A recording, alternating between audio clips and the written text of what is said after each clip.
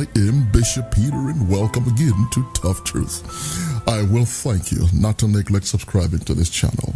All you have to do is please click on the red subscribe button below. Do click it right now so you don't neglect to do it later.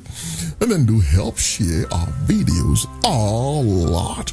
And God will reward you for it because you're doing His work, spreading the gospel of Jesus Christ. Well, today, it is thou shalt not steal. Exodus 20:15 says, thou shalt not steal.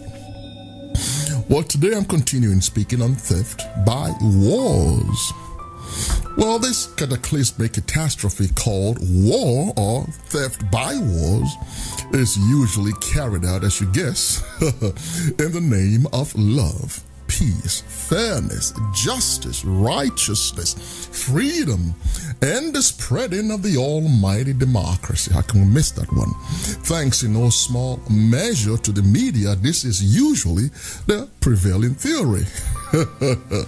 Well, Daniel 8:25, and by peace shall destroy many.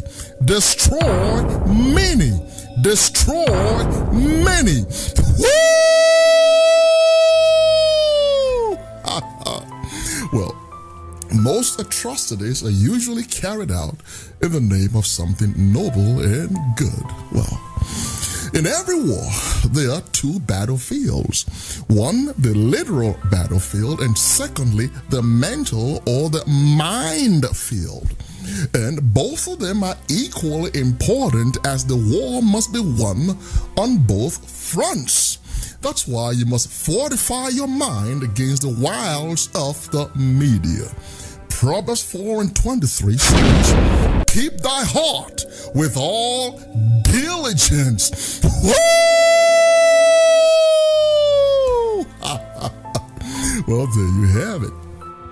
While the armed forces armed with physical weaponry fights in the literal battlefield, well, the media armed with their lies, half-truths, and deception fight in the minefield by gleefully deceiving the masses and unconscientiously concealing every bit of truth.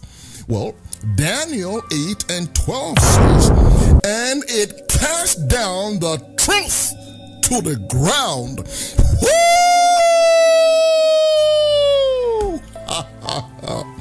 There you have it.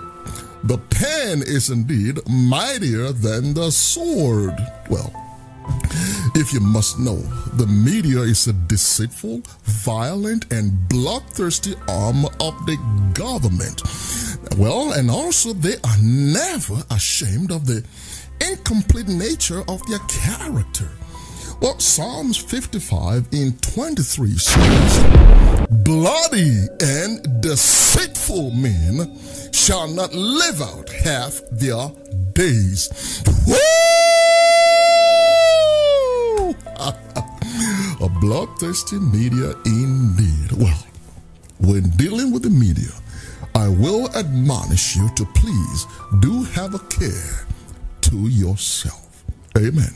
Well, until next time, here's a friend and partner, Bishop Peter, saying, let us hear the conclusion of the whole matter. You fear God and you keep His commandments, for this is the whole duty of man.